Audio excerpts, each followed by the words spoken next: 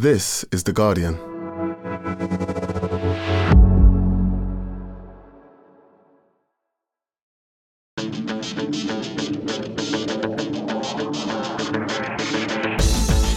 Hello and welcome to The Guardian Football Weekly. Is the Premier League in danger of petering out just before the big finale? City's hammering of Wolves mean they've probably won the league. Kevin De Bruyne can hit a ball, can't he? Will Erling Braut Haaland even get a start? Liverpool scratch a win at Villa just to keep in touch. Meanwhile, Leeds' determination to implode carries on at home to Chelsea. Dan James in the Luke Ayling role last night while the Blues all but wrap up their Champions League spot for next season. Everton's point at Watford could prove valuable. Some solace for those who won't get those 2 hours back. Also today, humble pie from Celtic fan Jim Burke after Ange Postecoglou won the title. Who else is pretending not to be following the Wagatha Christie trial but reading every line? All that plus your questions, and that's today's Guardian Football Weekly.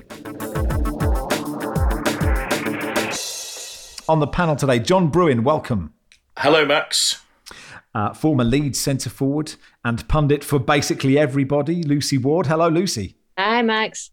A pod debut. Is this as nerve-wracking as your Leeds debut or not? This is probably a bit more. I'm sweating now at searching for some headphones, but other than that, I'm all right. This is from Lawrence Barry, who says, in response to Barry's tweet about yesterday's non-recording, are you trying to dump him by silence like Polly Perkins did to me when I was 16? Harsh on Barry, I think. Yes, sorry, Barry, we didn't tell you about there being no pod yesterday. Do you forgive us? I do forgive you. I hope I'm not being ghosted out of the pod picture, but I think we should just show, as you suggested on the WhatsApp group, we should shove the production team under the bus for not telling me about yesterday and not telling Lucy she would need headphones. All right, here we go then. Let's start at Molineux. Wolves 1, Manchester City 5. City 5 shots on target, 5 goals, and some good ones from Kevin De Bruyne, 4, in fact. Who, Barry, is really good at football? I knew you were going to do this. I was trying to... I said, Max is going to go, yeah, Kevin De Bruyne's quite good, isn't he, Barry? And the answer is yes. We knew he was good, and he proved it again last night. 3 left-footed goals. You know, he's bad in inverted commas foot. His vision is incredible. I'm a huge admirer of him as a player, and I remember when I first came across him, I didn't think he looked like a footballer. He just looked too young and wafy, and like a gust of wind would blow him over. But he can score, he can assist, he can provide, and he's one of the best players I've ever seen in the Premier League. Actually, Lucy, I think he still doesn't really look like a footballer, but not because he's a waif. He's got quite sort of big hips for a footballer. Does that make any sense? Yeah. Do you know what? I think that's one of the best things about him as well, because you look at him and he's sort of normal, if that makes sense. And so when you look at him, you've got this idea that perhaps if you were a footballer or still a footballer, then you will be as good as him because he just looks normal, but you've got absolutely no chance. He's unbelievable, isn't he? And I think he had a dip at some point in the season, but I think his dip is everybody else's maximum. So he's coming back into form, isn't he? Actually, on that subject of people, you thinking you could do it, I can't remember who posted a tweet about after Haaland's signing, how many goals would you get for Manchester City if you played every game, and you weren't substituted, and so you played every minute? And then the knowledgeable football answer was you wouldn't score any. And there is a part of me that thinks that just, at a corner by accident, I might get one. I mean, Lucy, you played at a higher level than any of us. Yeah.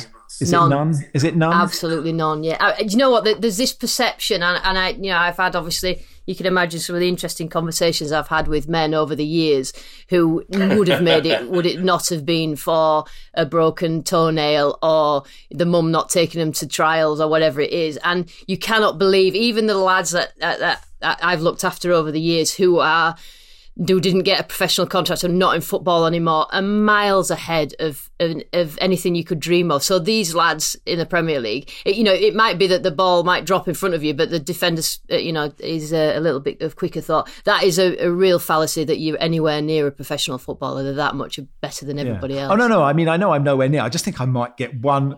I might get one by accident. Just by sort of like osmosis or erosion or something might happen. But yeah, I take your point. John, is this the title done now? Yes. West Ham and Villa don't really present too difficult a schedule for Manchester City. They only need 3 points, really, don't they, because of that goal difference. On the subject of De Bruyne, he has, I think, what Brian Clough referred to as a big bum, which helped him. Mark Hughes had one of these as well, where certain players, and maybe just Lionel Messi, Kenny Dalglish as well. That was who Clough was referring to. So he said the phrase is he had a smile like Clark Gable and a big bum and played like a dream, and that's De Bruyne, really. My friend Richard Jolly, we were chatting the other day, and he said that he thought that the player De Bruyne is most like his Steven Gerrard. I think that's fair, but he's a slightly more technically gifted Steven Gerrard. Don't take offence, Liverpool fans, because I think Steven Gerrard had a bit more drive and superhero status than that. But that's the type of player, isn't he? And there has been this question over the last few days since the Madrid game of this idea that there isn't a leader in the Manchester City team, and that Pep is so controlling that they can't do anything without Pep's say so. Well, De Bruyne goes a bit against that, doesn't he? Because he really takes up the mantle. And in that game, City were a little wobbly in defence, you have to say. But when you've got a player like De Bruyne that can take it away from Wolves, the game is won, and you've got to say the title's won too. So, Max, I was just thinking, if having a big arse is like a factor, Baz, then perhaps, Now, hold on a second.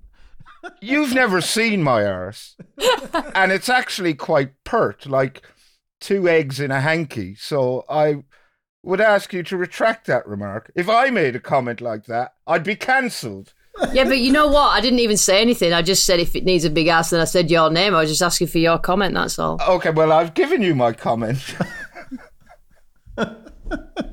Faz says, "Hi panel, I love the pod. I'm an avid listener. However, I have to admit there is a sense of unfairness and hostility towards Manchester City, as Barry's famous prediction in 2011 that Arsenal might win more trophies than Manchester City in the next decade is a memorable example. Downplaying City's achievement to reach 100 points and retain the league in 2018, the first team to do so since Manchester United in the 2000s, and often downplayed domestic treble. Barry, what say you? Barry, you and your pert arse, what say you?"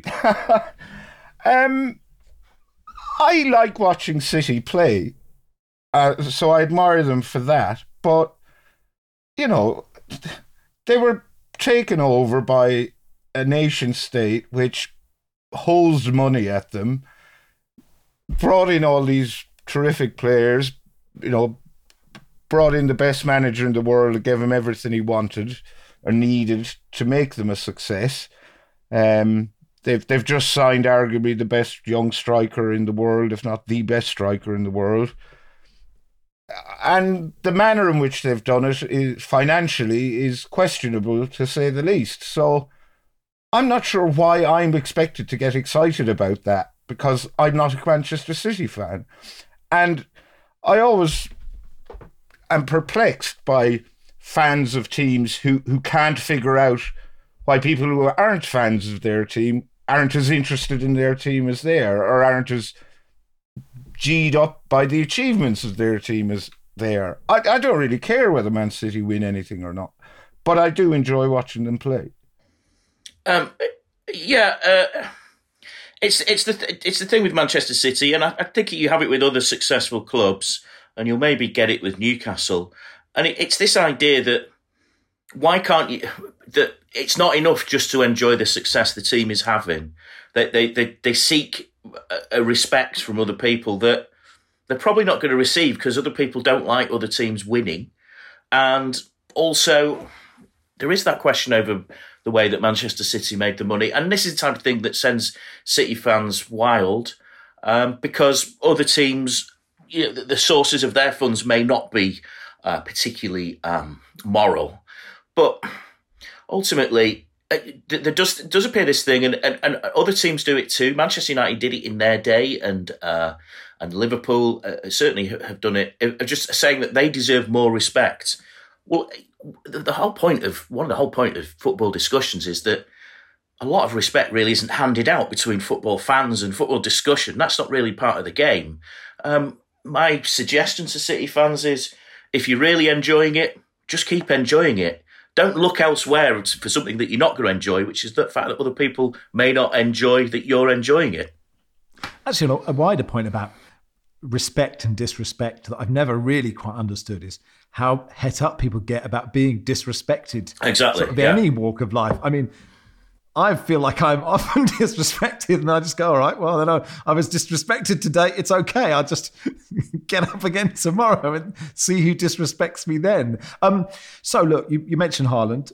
City triggered the £64 million release clause, a 5-year contract till 2027. He'll earn £21 million a year, which is £375,000 a week. There have, Lucy, been some interesting articles about whether it's a guaranteed success. I mean, obviously, 64 million isn't that much. It sounds ludicrous for a player of his ability, but doesn't necessarily mean he'll be brilliant in the Premier League for that Manchester City team, even though he probably will be. Yeah, I think he's got more chance of scoring goals than the average guy in the Manchester City team. I mean, do you know the thing about Haaland is that the clever moves that he's made, I know a lot has been said about his dad receiving or not receiving money in moves, but I think it does help having that sort of advice, having a father who... So what he's done is he's gone little small steps. I've seen so many young players who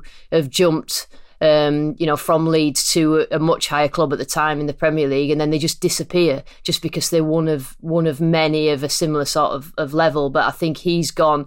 when he went to Salzburg and then he went to Dortmund, and they made sure that there was a clause in there so that he could get out of that. I think that's the key thing for his move. But he is something else. I think he's a real outlier physically, isn't he, for his age group? And I think that those sort of steps will stand him in better stead to make that move up to Man City, to be honest.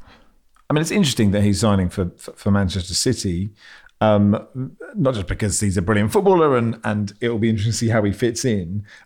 He's played for Norway, who have been quite vocal as a team in their activism about the Qatar World Cup. They've stood behind banners saying human rights on and off the pitch. They've worn T-shirts saying fair play for migrant workers. Is there a hypocrisy, Barry, between standing against Qatar's human rights on one side and then the allegations that have been levelled against those owners of Manchester City?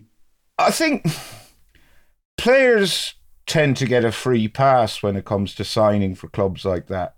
We criticise Eddie Howe, we criticise Newcastle's owners, we criticise Manchester City's owners. Occasionally we criticise the fans who go into frenzied, abusive rage on Twitter in defence of those owners. But the players, by and large, tend to get a pass. So should they? I mean, I don't know.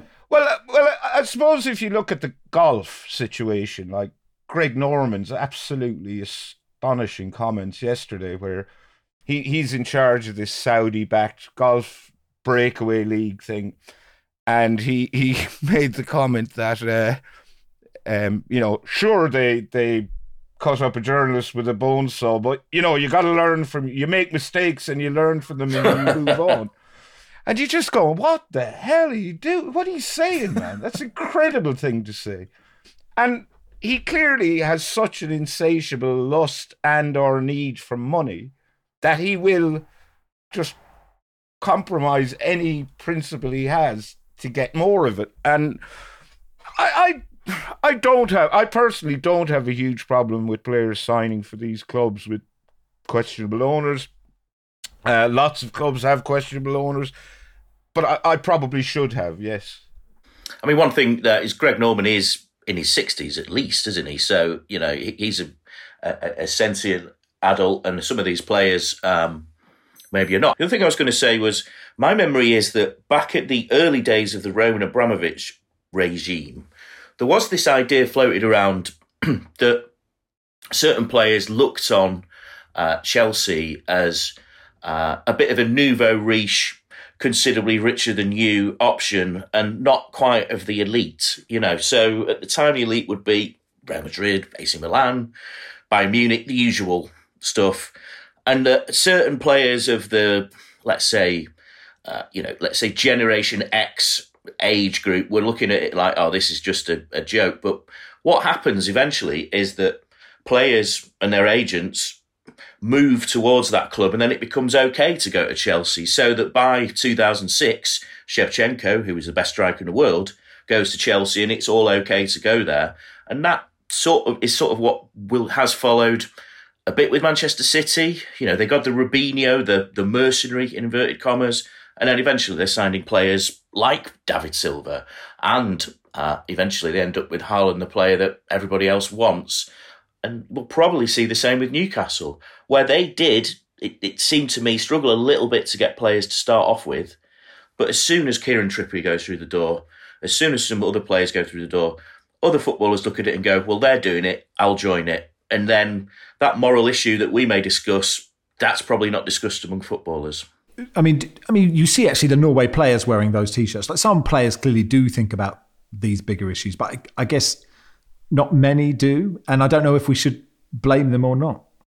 Listen, we talk about them being advised and the people around him, that everything like that, they live in their own little bubble. So sometimes they cannot even see out of that bubble and what the normal person thinks. And I think for a lot of time that actually works for them, because it is quite a lot of stress playing at that sort of level.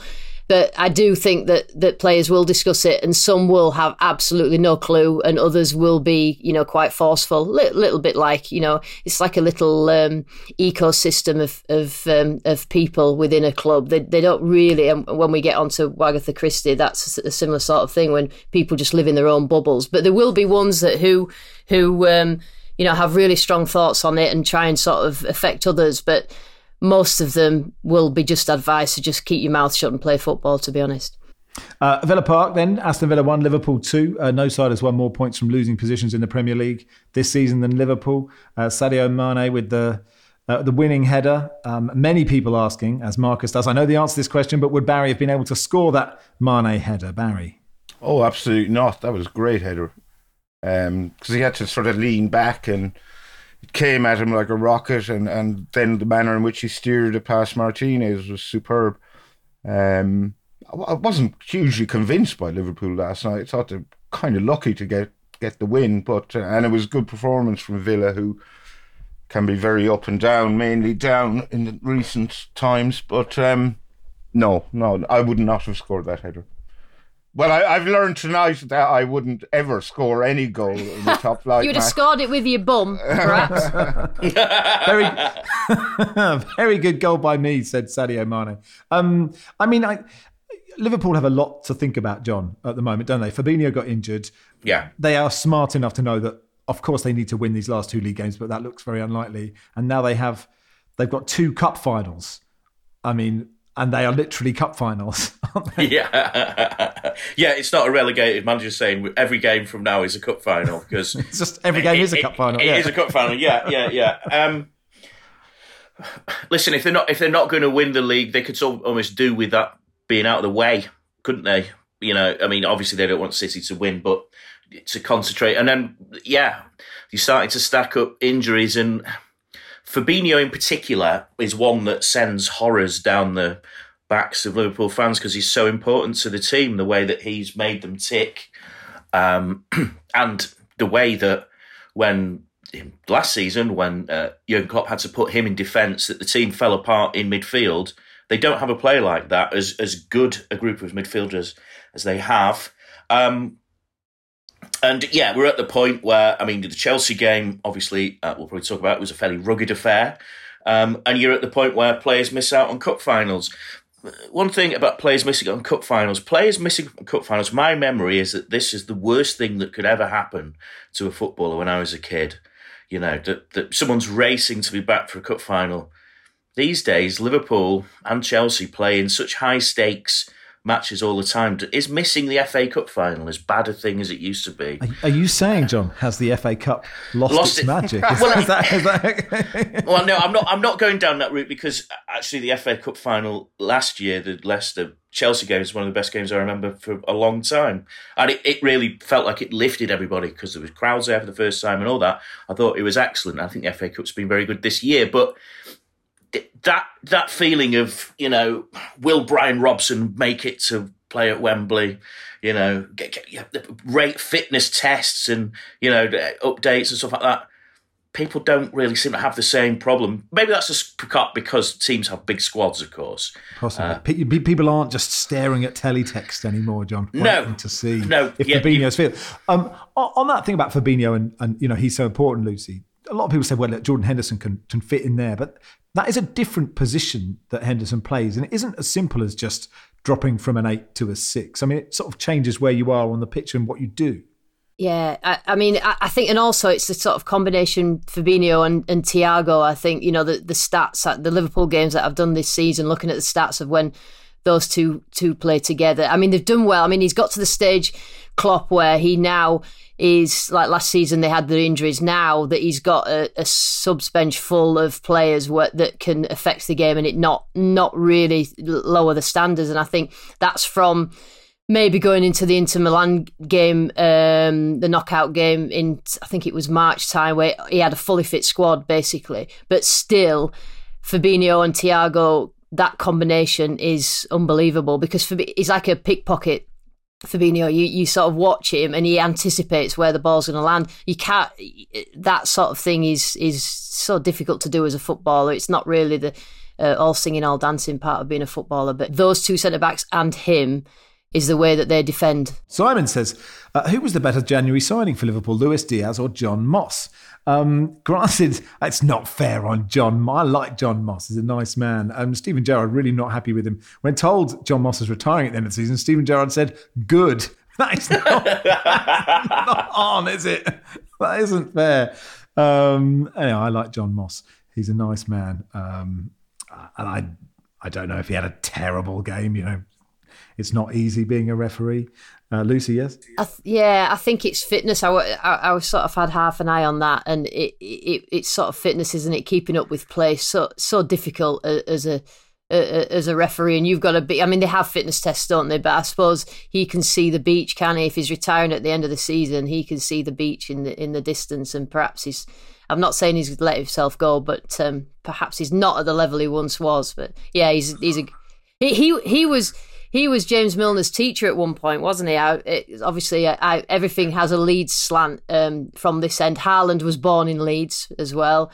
James Milner obviously is a legend of Leeds, but yeah, John Moss was, I think, his teacher. Sure he was. To be a good referee, do you need a big bum? Is that the... Probably best if you don't have one, because people can't get around you. That's the thing. So, Baz, cross off referee from your future career.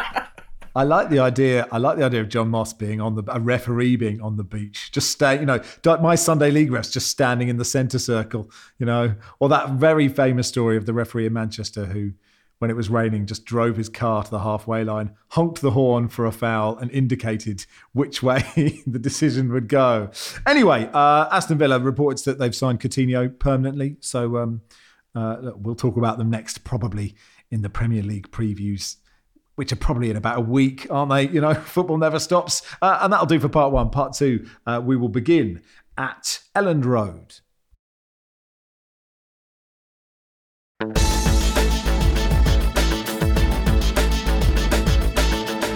Welcome to part two of the Guardian Football Weekly. Martin says, Dear Max, Barry and everyone, on the subject of a US tour, let me be the first to invite you to stop in Philadelphia.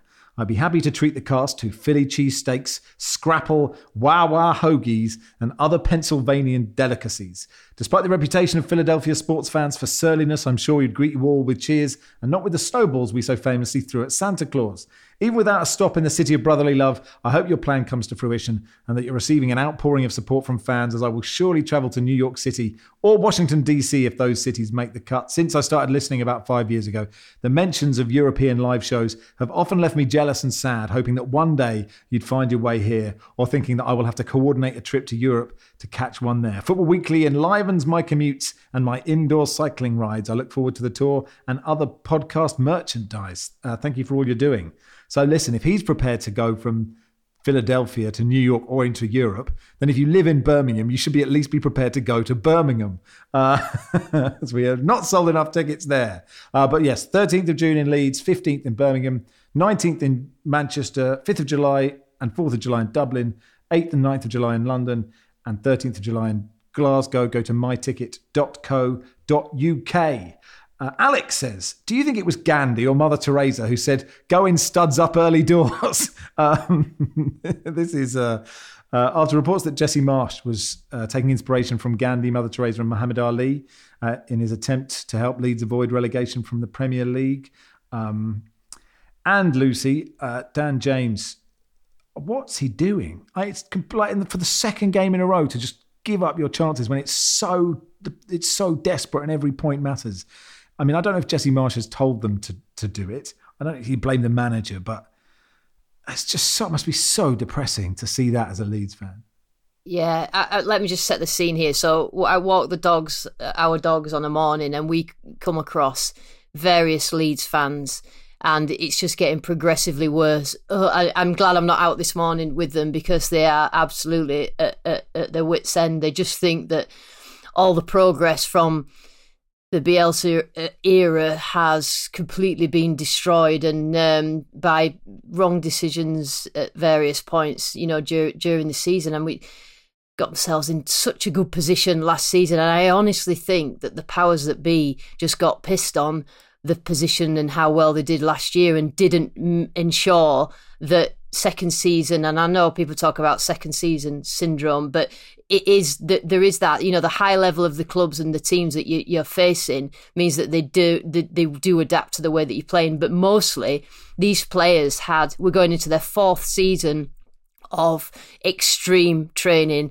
extreme no days off, and I think they just came to the end. But everybody could see that, so I don't understand why the powers that be at Leeds couldn't see it. In January they gambled really in January. They didn't sort of bring any players in to sort of protect the injury-ravaged squad. And then by the end of February, they decided that, Bielsa couldn't do that. And I just think there's just been so many decisions over the time. Obviously, they didn't keep players fit. They had injuries to key players. Jesse March has had Cooper and Calvin Phillips back, not Bamford. But when you've got a small squad, and the manager insists on a small squad, that small squad has got to be absolutely robust, and it has to be good enough to deal with. And I just think that a combination of different decisions mean that Leeds are in this spot. And then they go out and they actually look, to me, it looks like there's a substitute teacher in charge of a group. That's what it looks like. They don't really have that discipline. Somebody actually said that to me on Twitter. I think I tweeted at the time, I wouldn't want to be the manager that came in after to Marcelo Bielsa, because I know exactly what people around here thought of him beyond football.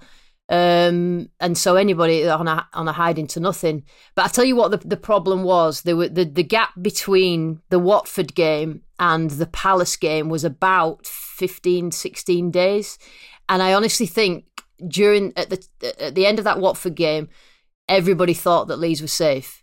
So the players thought that they were safe, and I think they had a few days off at that point, as you do when it's a tough season. And when you are then sucked back into a scrap, and you're not really mentally ready for it, and I honestly think that that's where everybody in Leeds didn't expect to be in this position now after that Watford game, and they're getting 3 points at Watford. The Dan James thing, you said that it was a repeat of the Luke Ayling thing. It's actually the third game in which a Leeds player has gone out and done something like that, because, of course, Stuart Dallas is out for the season, and let's just say his tackle on Jack Grealish was slightly indisciplined as well. He nobbled himself. The Leeds yellow card total, which is pushing towards 100, is interesting. They've got 100 cards, that's right. 97 yellows, 3 reds, yeah. Yeah, which is, it's a fairly sensational performance. I will say it, dirty Leeds. Now, where did that come from? What is Marcelo Bielsa actually, as the great teacher to Pep Guardiola, the inventor of the tactical foul? Jesse Marsh is quoting from various historical figures. Is it just that he listens to Billy Joel's "We Didn't Start the Fire"? Because it does appear to be of that level. And I'm not sure, as Lucy said far more eloquently than I did, he's not really getting through to the players, is he? I think there was that point where we felt that maybe he had done a decent job. But actually, you look at Jesse Marsh's season as a whole. He was fired by RB Leipzig, who had great hopes for him. And then he's gone to Leeds and they've got relegated. I'm not sure he'll want to remember this season too well. Yeah, not relegated, yeah. From a Chelsea point of view, Barry, I mean, I enjoyed Lukaku's goal because it seemed like some Leeds fans laughed at him because he looked like he miscontrolled it. And you just got to not laugh until the move is finished. I think that's a sort of bit of advice. But Mason Mount, that goal means he's got 11 goals and 10 assists this season. No English player has had more goal involvements. And in my mind, he hasn't done anything this season. But perhaps I just have, I know it all melds into one, and I can't really remember what happened yesterday. But that's an impressive season from a wonderful footballer. Yeah. Well, I mean, there's always been the talk, is Mason Mount underrated? And I don't think so. Sorry, was the talk whether he's overrated or underrated? There was talk that he was Frank Lampard's pet, and possibly wasn't as good as Lampard thought he was, but he's an excellent footballer. And but like yourself, I can't remember a huge amount he's done, but he has done a lot. He's also got a haircut that makes him look even younger than he already is, which, is nice for him, I suppose. Yeah, we should mention Christian Pulisic scored the other one. That was a lovely finish as well. So Chelsea pretty much nailed on third, or certainly nailed on top 4. I mean, Arsenal, if they beat Spurs tonight, could be within a chance of getting third. Brendan noticed that Matthias Klick came on for Lewis Bate, and that is a substitution which is clickbait, which I very much enjoyed. So then Watford 0, Everton 0. I mean, this was not a good game. All the highlights seem to be Everton players rolling the ball into Ben Foster's hands. He made one good save, didn't he, Ben Foster? But, my apologies to anybody who actually went to this football match. But Watford have got a new manager, which happens most weeks, doesn't it? They have appointed Forest Green manager Rob Edwards. And Jim says, is all vegan fare as salty as Forest Green's statement about their manager leaving for Watford? Here is the Forest Green statement. It says, Forest Green Rovers confirms the departure of head coach Rob Edwards. Rob was a key part of the team that gained promotion to League One this season. We're disappointed that our support, loyalty and honesty towards Rob has been repaid in this way, with negotiations taking place behind our backs. We had no contact from Watford, from whom we might expect less, but in any event, this kind of behaviour gives football a bad name. We thank Rob for all his work at Forest Green Rovers, forgive him the manner of his departure and wish him well. Doesn't sound, John, like they're completely forgiven him in that statement. No.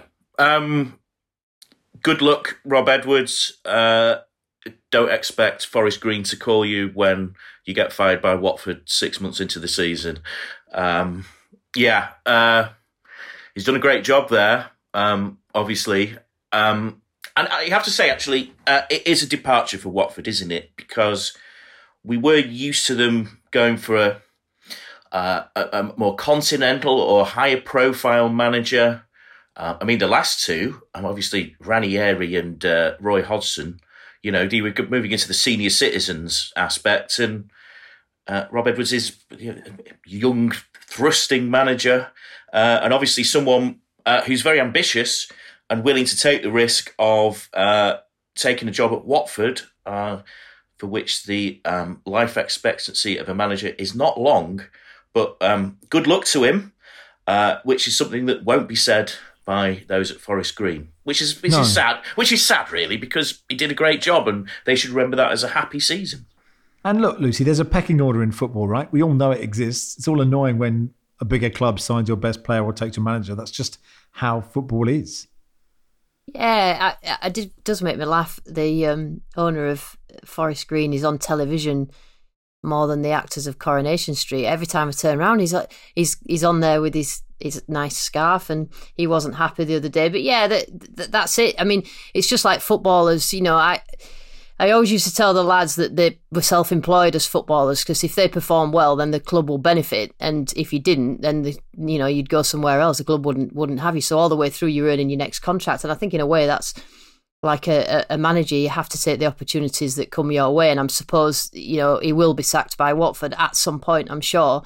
But he will be hoping that his profile is raised enough to then get something somewhere else. But yeah, there is a pecking order. But Watford, perhaps they said they're going to change the tune in terms of more long-term thought, and they've obviously picked a manager with that in mind, a younger manager who can build. But there's a lot of big heads in that Watford squad, and I wouldn't fancy sort of as a young, wet behind the ears manager trying to get a grip of those.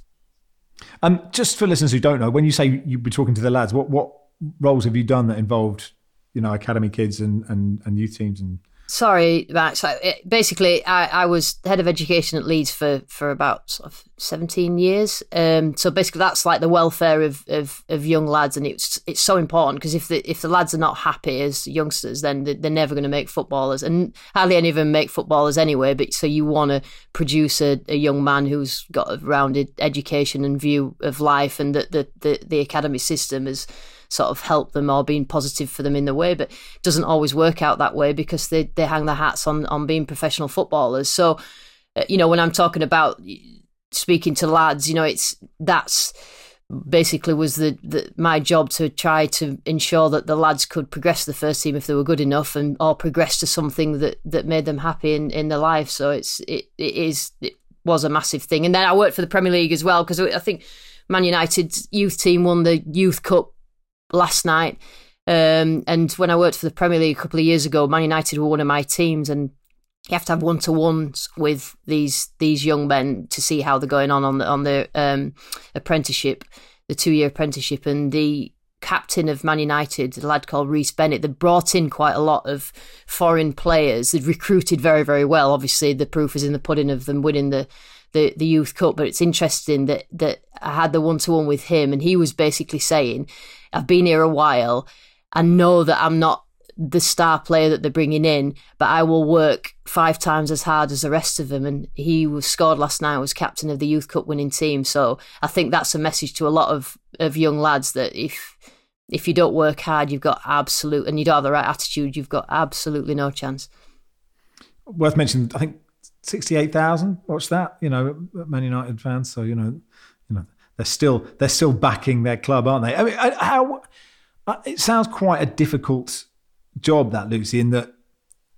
Well, I don't know how difficult it was when you sat there with a footballer and you were just like, you knew that all they wanted was to make it as a professional footballer, and how difficult it is to either, you're obviously not the one releasing them, but who you probably knew who was or wasn't going to make it, or ones who were really good who just had an attitude already. You've got to you need an ego to play, right? But you need to manage that somehow. That's a very tricky balance. It is a balance, because it's you have to. I mean, obviously, I was making sure that they did education and made sure that their welfare and safeguarding, etc., was good. But they end up with me probably being a woman coming to me and with any issues, and I made sure that sort of the communication between staff and players was correct as well. But it's difficult, because I'd wait outside the release meetings, or I'd sit in release meetings, and I'd be in tears like the parents would be in tears, because these kids, you live the role. I lived the role 24/7, and I would, I'd answer the phone in the middle of the night to things that had gone wrong, or I'd celebrate when I used to get hammered from Leeds fans or fans in general on Twitter for celebrating the successes of my lads, because there's not the few and far between. And Calvin Phillips, I was, when he played in the Euros final, Calvin came to us as a nearly 15-year-old, great family, one parent family, and it was tough for them. And then he's playing in a Euros final, and I think the BBC asked me to do write a letter to him and then read it out, and they used it in the montage before. And I think it's difficult because I was in tears by the end of the first recording. It's you're part of them. If you don't invest fully in a young lad that you're trying to support, then you don't do your job properly, and it was quite tough in that respect. But whatever they do, whether they play for England in the Euros final, or whether they go to university, or whether they get a job or have a family, whatever it is, it's still whatever success. I still sort of feel it, and I get the reflected glory from it. Let's go to the King Power. Leicester 3, Norwich 0. So Jamie Vardy's 2 goals, taking up to 150 league goals, 130 Premier League goals, 0.49 goals per game. He's 35 years old. Not necessarily the Vardy that everybody is talking about. Pete says, I don't care about any of the football. I just want 10 minutes of analysis from Barry on the Wagatha Christie trial, please. I don't know about anyone else, but Jim Waterson from The Guardian, who's following the trial, is tweeting out excerpts. They're very hard not to read, aren't they? Day 2, Vardy is being cross-examined about text to her agent about Riyad Mahrez. Vardy, Mahrez not turned up to training again. The lads are fuming. Agent, really? ? Why don't you tell Sky reporter Rob Dorset? It's very strange. It's just a great text message to send to anybody. I might just say that when anybody sends me news. I'll just say, why don't you tell Rob Dorset? Vardy, I just don't want it coming back on me. Vardy's asked if the info came from the Leicester City dressing room, which included husband Jamie. Did you or did you not know that the, quote, lads were fuming? She said it was gossip. Quote, I had heard and overheard. Jamie and I never discussed whether, quote, the lads were fuming. Barry, your analysis. Oh, look, it's a very unedifying spectacle for the parties involved, particularly Mrs. Vardy, Rebecca Vardy, who you could be forgiven for thinking was the defendant in this civil claim, libel claim, but she's the one who actually is suing Colleen Rooney for libel. I find it as unedifying as it is, and we should all, wave sympathetically in the direction of Peter Andre, who hasn't come out of it particularly well, despite having nothing to do with it. But someone's going to lose an awful lot of money over this. Over £1 million in legal fees and compensation, possibly more. And you wonder what the husbands make of it all, Wayne and Jamie, and why they couldn't have just gone for a pint and thrashed it out between them like adults. But it just is a great example of the bubble that these people live in, that Rebecca Vardy is quite prepared for some of those things to come out in the quest to either win or lose even more money. I honestly, I find it incredible. But I just wanted to add right at the end that I'm actually a wag, and it's wonderful because my partner was manager of Leeds and played football for Barnsley for years and years and years, and it's absolutely fabulous when I turn up to awards dinners as the wag, and then I get, are you all right, love? I bet you don't even like football, do you? And it's like, it's brilliant. Honestly, it is the best. I actually, every so often, it's good to be a wag. Is that dogged central midfielder Neil Redfern? Yes. Yeah. Hello, is. Neil Redfern. I didn't know that. It's walking the dogs, Max. I remember him as a winger for Oldham. We get nostalgic again. Here we go. I can't help myself. When the cup had its magic, Neil Redfern was running down the wing. Well, it did have its magic that year. It really did. It was actually Neil Redfern Day yesterday when he scored the penalty. I think I tweeted out the video of about thousands of fans on the goal line waiting for him to take this penalty for Oldham to go up. And I got, how were you not nervous? And he said, I didn't know what score it was. He didn't know what he needed to do, which is probably what you need. Don't tell anybody who's taking the penalty the score. But yeah, it was amazing. Happy Neil Redfern Day. And that'll do for part 2. Part 3, we will talk about Celtic winning the Scottish Premiership.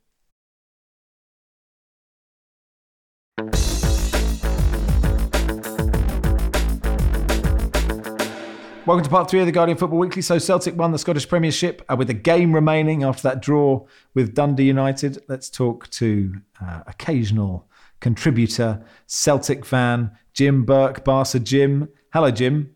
Hello, Max. How are we? Good, thanks. Keith says, ask Jimbo if it's acceptable to have beans with humble pie. Tim says, ask Jim, is that beans with humble pie? Anyone who follows you on social media knows you don't like baked beans on a fry-up. Anyone who knows you knows you weren't that optimistic about the appointment of Ange Postecoglou. Would you like, on behalf of many Celtic fans, to just say, I was wrong? Oh, no, I was completely wrong. But see, there's that perception, Max, that you don't need a lot of talent to be a success in Australia.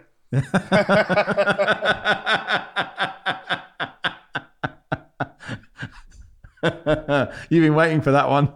Oh, a long time. You've had half a season to think that one up, haven't you, Jim?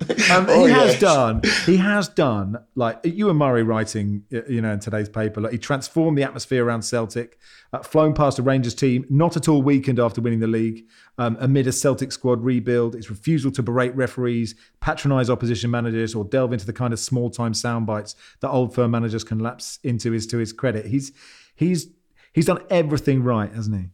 Yes, absolutely. I mean, the thing is, I said to the boys after the game last night, if you'd said to me at the start of the season we would win the League Cup and finish 6 points behind Rangers, I would have taken your arm off for that, because that was where we were.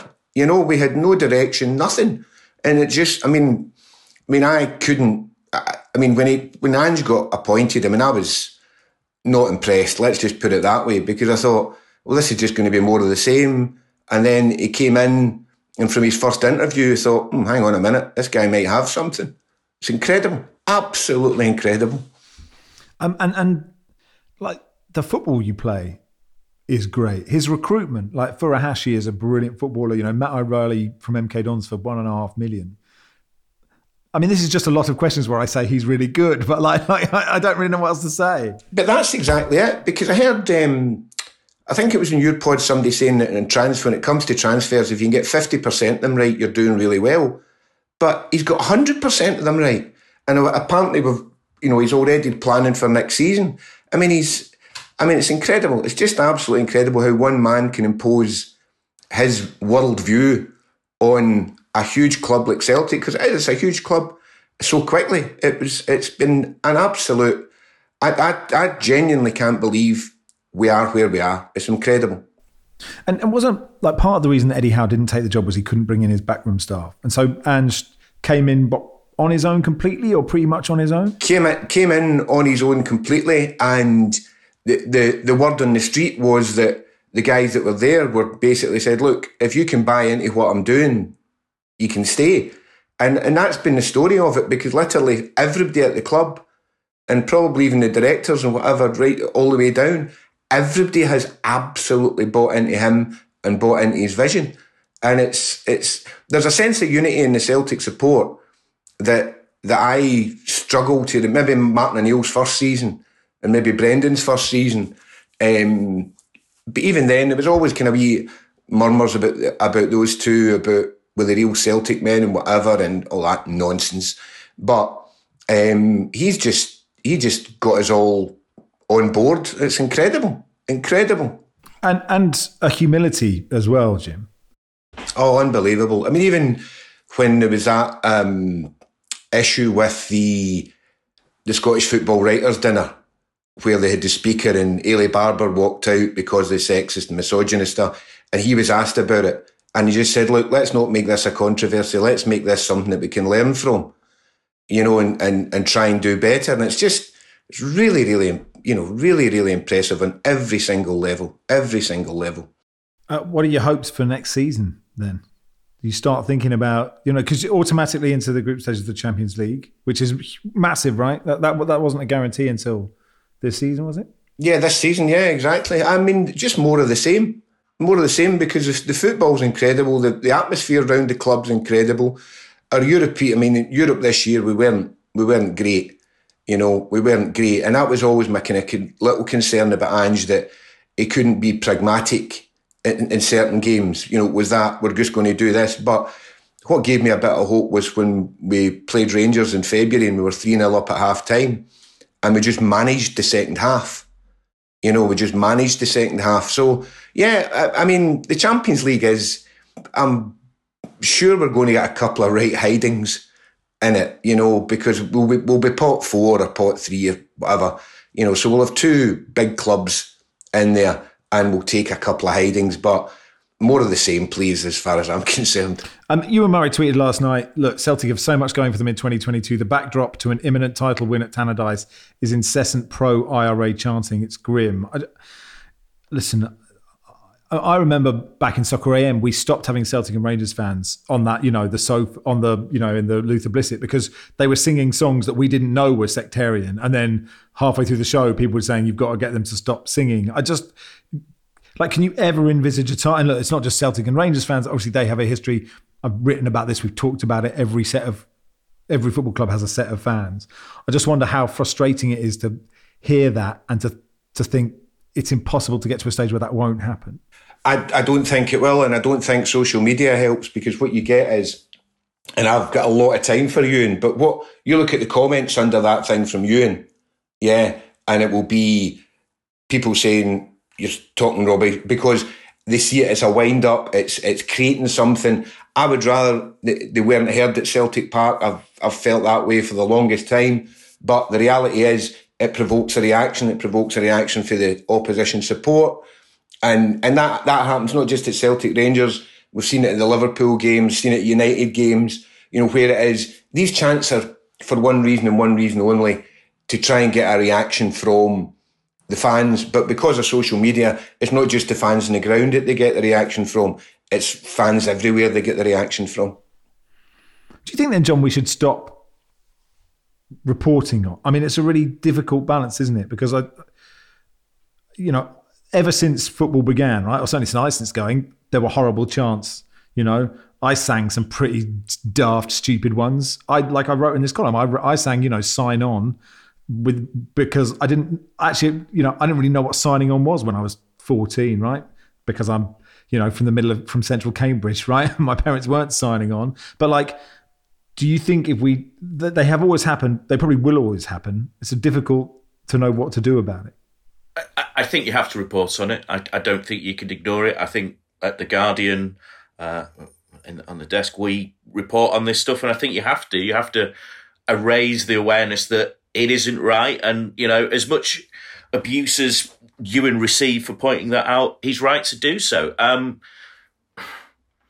But unfortunately, as Jim says, it's not likely to go away anytime soon because of that aspect of people trying to get a rise out of each other. Last time I think I was on the pod, we talked about the Hillsborough chants, and they've been heard since then. Even if there's been a wide decrying of that throughout the media, it doesn't stop certain people. But you can't just ignore that because it might curdle into something else. You've got to keep pointing it out. You've got to keep banging that drum. Maybe one day things might change as people mature, but unfortunately, football fandom is an immature business. Let's be quite honest at this. At the very roots of it, people lose themselves in the moment, and then some people get themselves involved in stuff that they probably don't have a grip on, and they say these things, and then they defend it, and then you get all this debate about free speech. It's a nasty part of football, but I don't think you can ever turn away from it. You've got to keep hammering it and saying that it's wrong to do it. Jim, you mentioned Ellie Barber walking out of the Scottish Football Writers Association Awards. It was during Bill Copeland's after-dinner speech. She said, "I can take a joke. This was not a joke. Degrading women, making homosexual jibes, using offensive racial terms should never be funny." You, Lucy, talked about being at awards dues and no one knowing who you were and whether you knew about football. Not that that's particularly relevant on this subject matter. I just wonder how brave you think Ellie was to walk out, because it's quite easy in those situations to sit on your hands, isn't it? Yeah, I mean, I know Ailey, I've worked with her for years. I know her very well, and know the level of banter that she can take. But there's a line, isn't it? And I think that she's now in a position where when she does that, it has an effect and it makes people talk about it. And that's the most important thing. It shines a light on it. If she hadn't have done that, then it would have just been maybe talked about a little bit, but not that much. Now it's like, well, why? And then the Scottish football writers, they've had to bring out a statement, which they may as well have not bothered with it. I don't think it was worded particularly well, but it's made people. It's shone a light on, and you can't. I'm not sure. I understand. I can imagine exactly what it was like. I've listened to hundreds of comedy in comedy moments that we're using my fingers at the side of my head, but there has to be a line where it doesn't help in that situation when you're trying to include everybody and women within that, and with pushing for equality, then it really doesn't help, and shining a light on it like Ailey did was brilliant as far as I'm concerned. Jim, have you celebrated enough? Do you want to celebrate a bit more? No, I'm fine. And I actually was able to ignore two of Barry and I's favourite words last night. Lock-in. I managed to sidestep the lock-in last night. So I'm feeling quite chipper, and I'm just going to enjoy my day because it's just great. Good man, Jim. Cheers, mate. Cheers now. Bye-bye. Jim Burke there, celebrating Celtic success. Kevin emails to say, hi, y'all. Just a West Texas gooner here. My question is, what's hotter right now? My lovely 37 Celsius heat we've had for the last week, or the Arsenal-Tottenham Thursday match at White Hart Lane, where not only bragging rights are up for grabs, but potential Champions League qualification? Does Arsenal's youthful side put them at a disadvantage that is too big to surpass as Thursday arrives? John, we're doing a pod tomorrow on it, so but I don't know what do you think will happen. Obviously, even if Spurs win, Arsenal is still in the box seat. Yeah, I think the bigger pressure is on the final game of the season, really, isn't it, for Arsenal, even though that they won't see it like that. I think the big question we've had against Arsenal, not just this season, but for years, is whether they have the fundaments to deal with it, with a fixture like that. You have to suggest, actually, that Spurs have blown it with the games against Brentford and Brighton. It's a North London derby with a lot riding on it, it looks like, but actually it probably doesn't. I think Arsenal are going to be in the Champions League next season, probably playing Celtic. So there you go. Who's winning? Who's getting in the Champions League, Barry? A prediction from you?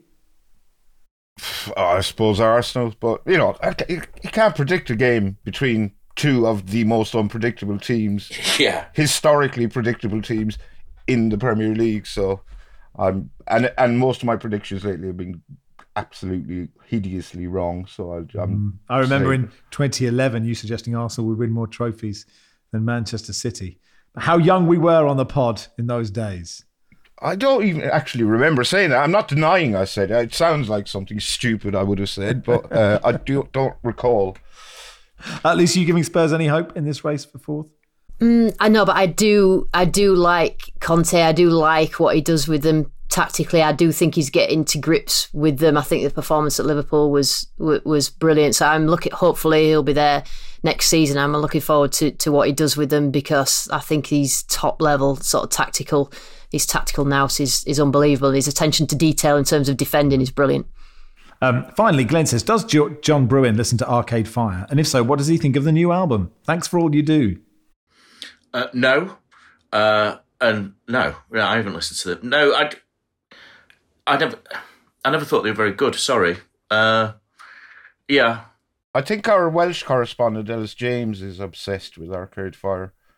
Okay, I thought he had good taste, but there you go.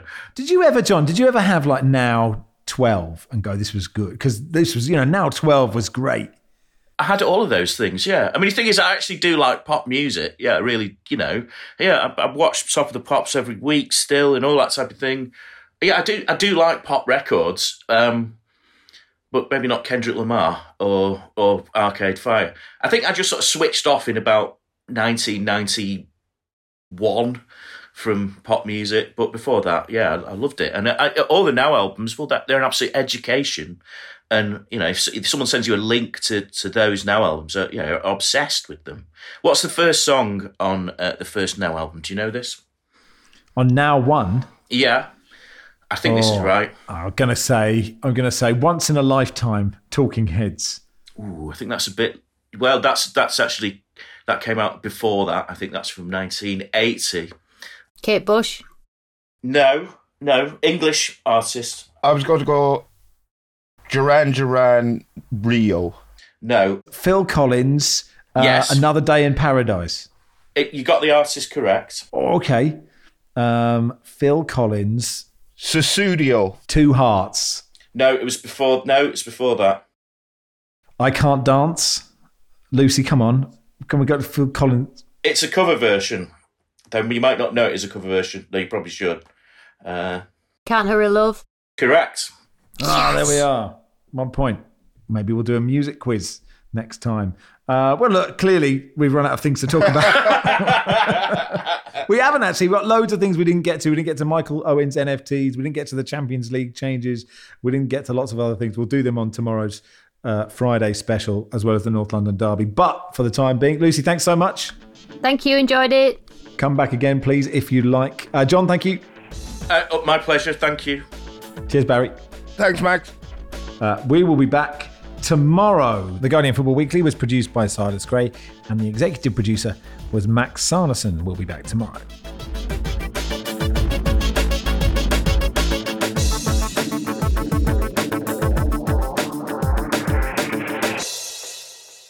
This is The Guardian.